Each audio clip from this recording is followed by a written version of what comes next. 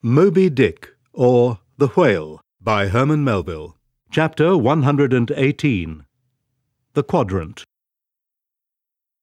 The season for the line at length drew near, and every day when Ahab, coming from his cabin, cast his eyes aloft, the vigilant helmsman would ostentatiously handle his spokes, and the eager mariners quickly run to the braces, and would stand there with all their eyes centrally fixed on the nailed doubloon, impatient for the order to point the ship's prow for the equator.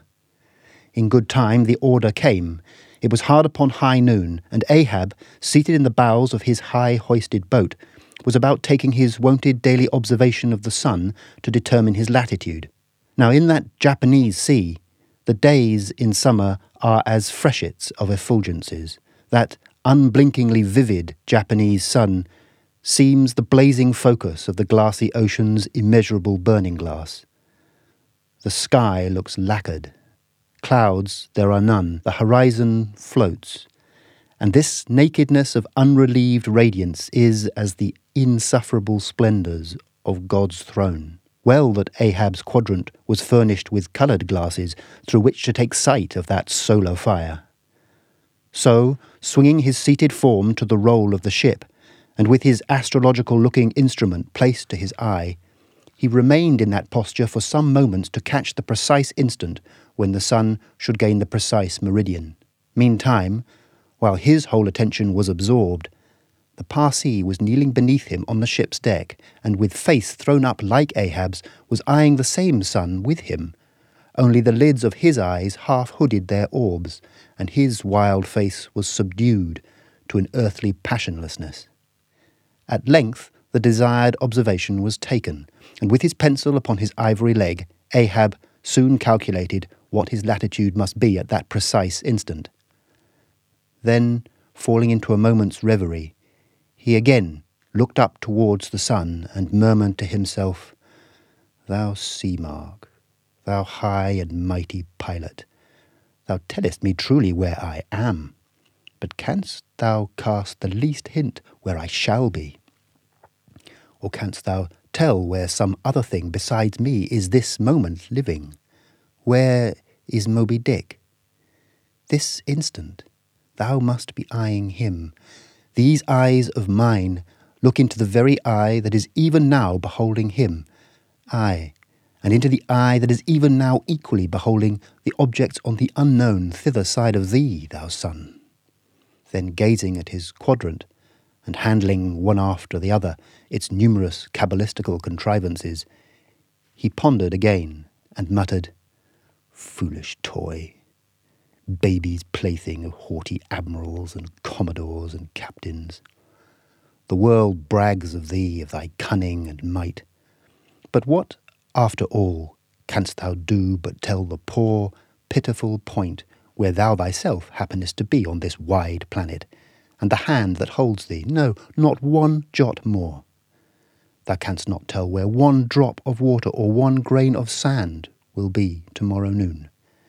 And yet with thy impotence thou insultest the sun. Science! Curse thee, thou vain toy, and cursed be all the things that cast man's eyes aloft to that heaven, whose live vividness but scorches him, as these old eyes are even now scorched with thy light, O sun. Level by nature to this earth's horizon are the glances of man's eyes, not shot from the crown of his head as if God had meant him to gaze on his firmament. Curse thee, thou quadrant, dashing it to the deck. No longer will I guide my earthly way by thee. The level ship's compass and the level dead reckoning, by log and by line, these shall conduct me and show me my place on the sea. Aye, lighting from the boat to the deck. Thus I trample on thee, thou paltry thing that feebly pointest on high. Thus I split and destroy thee."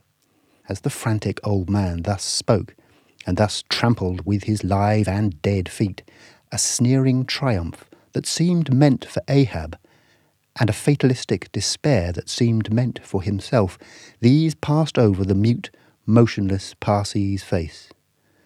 Unobserved, he rose and glided away, while, awestruck by the aspect of their commander, the seamen clustered together on the forecastle, till Ahab, troubledly pacing the deck, shouted out, "To the braces! Up helm! Square in!"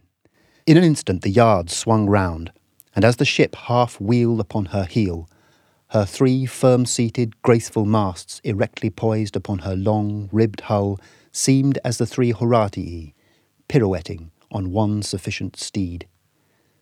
Standing between the knightheads, Starbuck watched the Pequod's tumultuous way, and Ahab's also, as he went lurching along the deck. I have sat before the dense coal fire and watched it all aglow, full of its tormented, flaming life. And I have seen it wane at last, down, down to dumbest dust. Old man of oceans, of all this fiery life of thine, what will at length remain but one little heap of ashes? "Aye," cried Stubb, "but sea-coal ashes. Mind ye that, Mr. Starbuck. Sea-coal, not your common charcoal." Well, well, I heard Ahab mutter, "Here someone thrusts these cards into these old hands of mine, swears that I must play them and no others. And damn me, Ahab, but thou actest right. Live in the game, and die in it."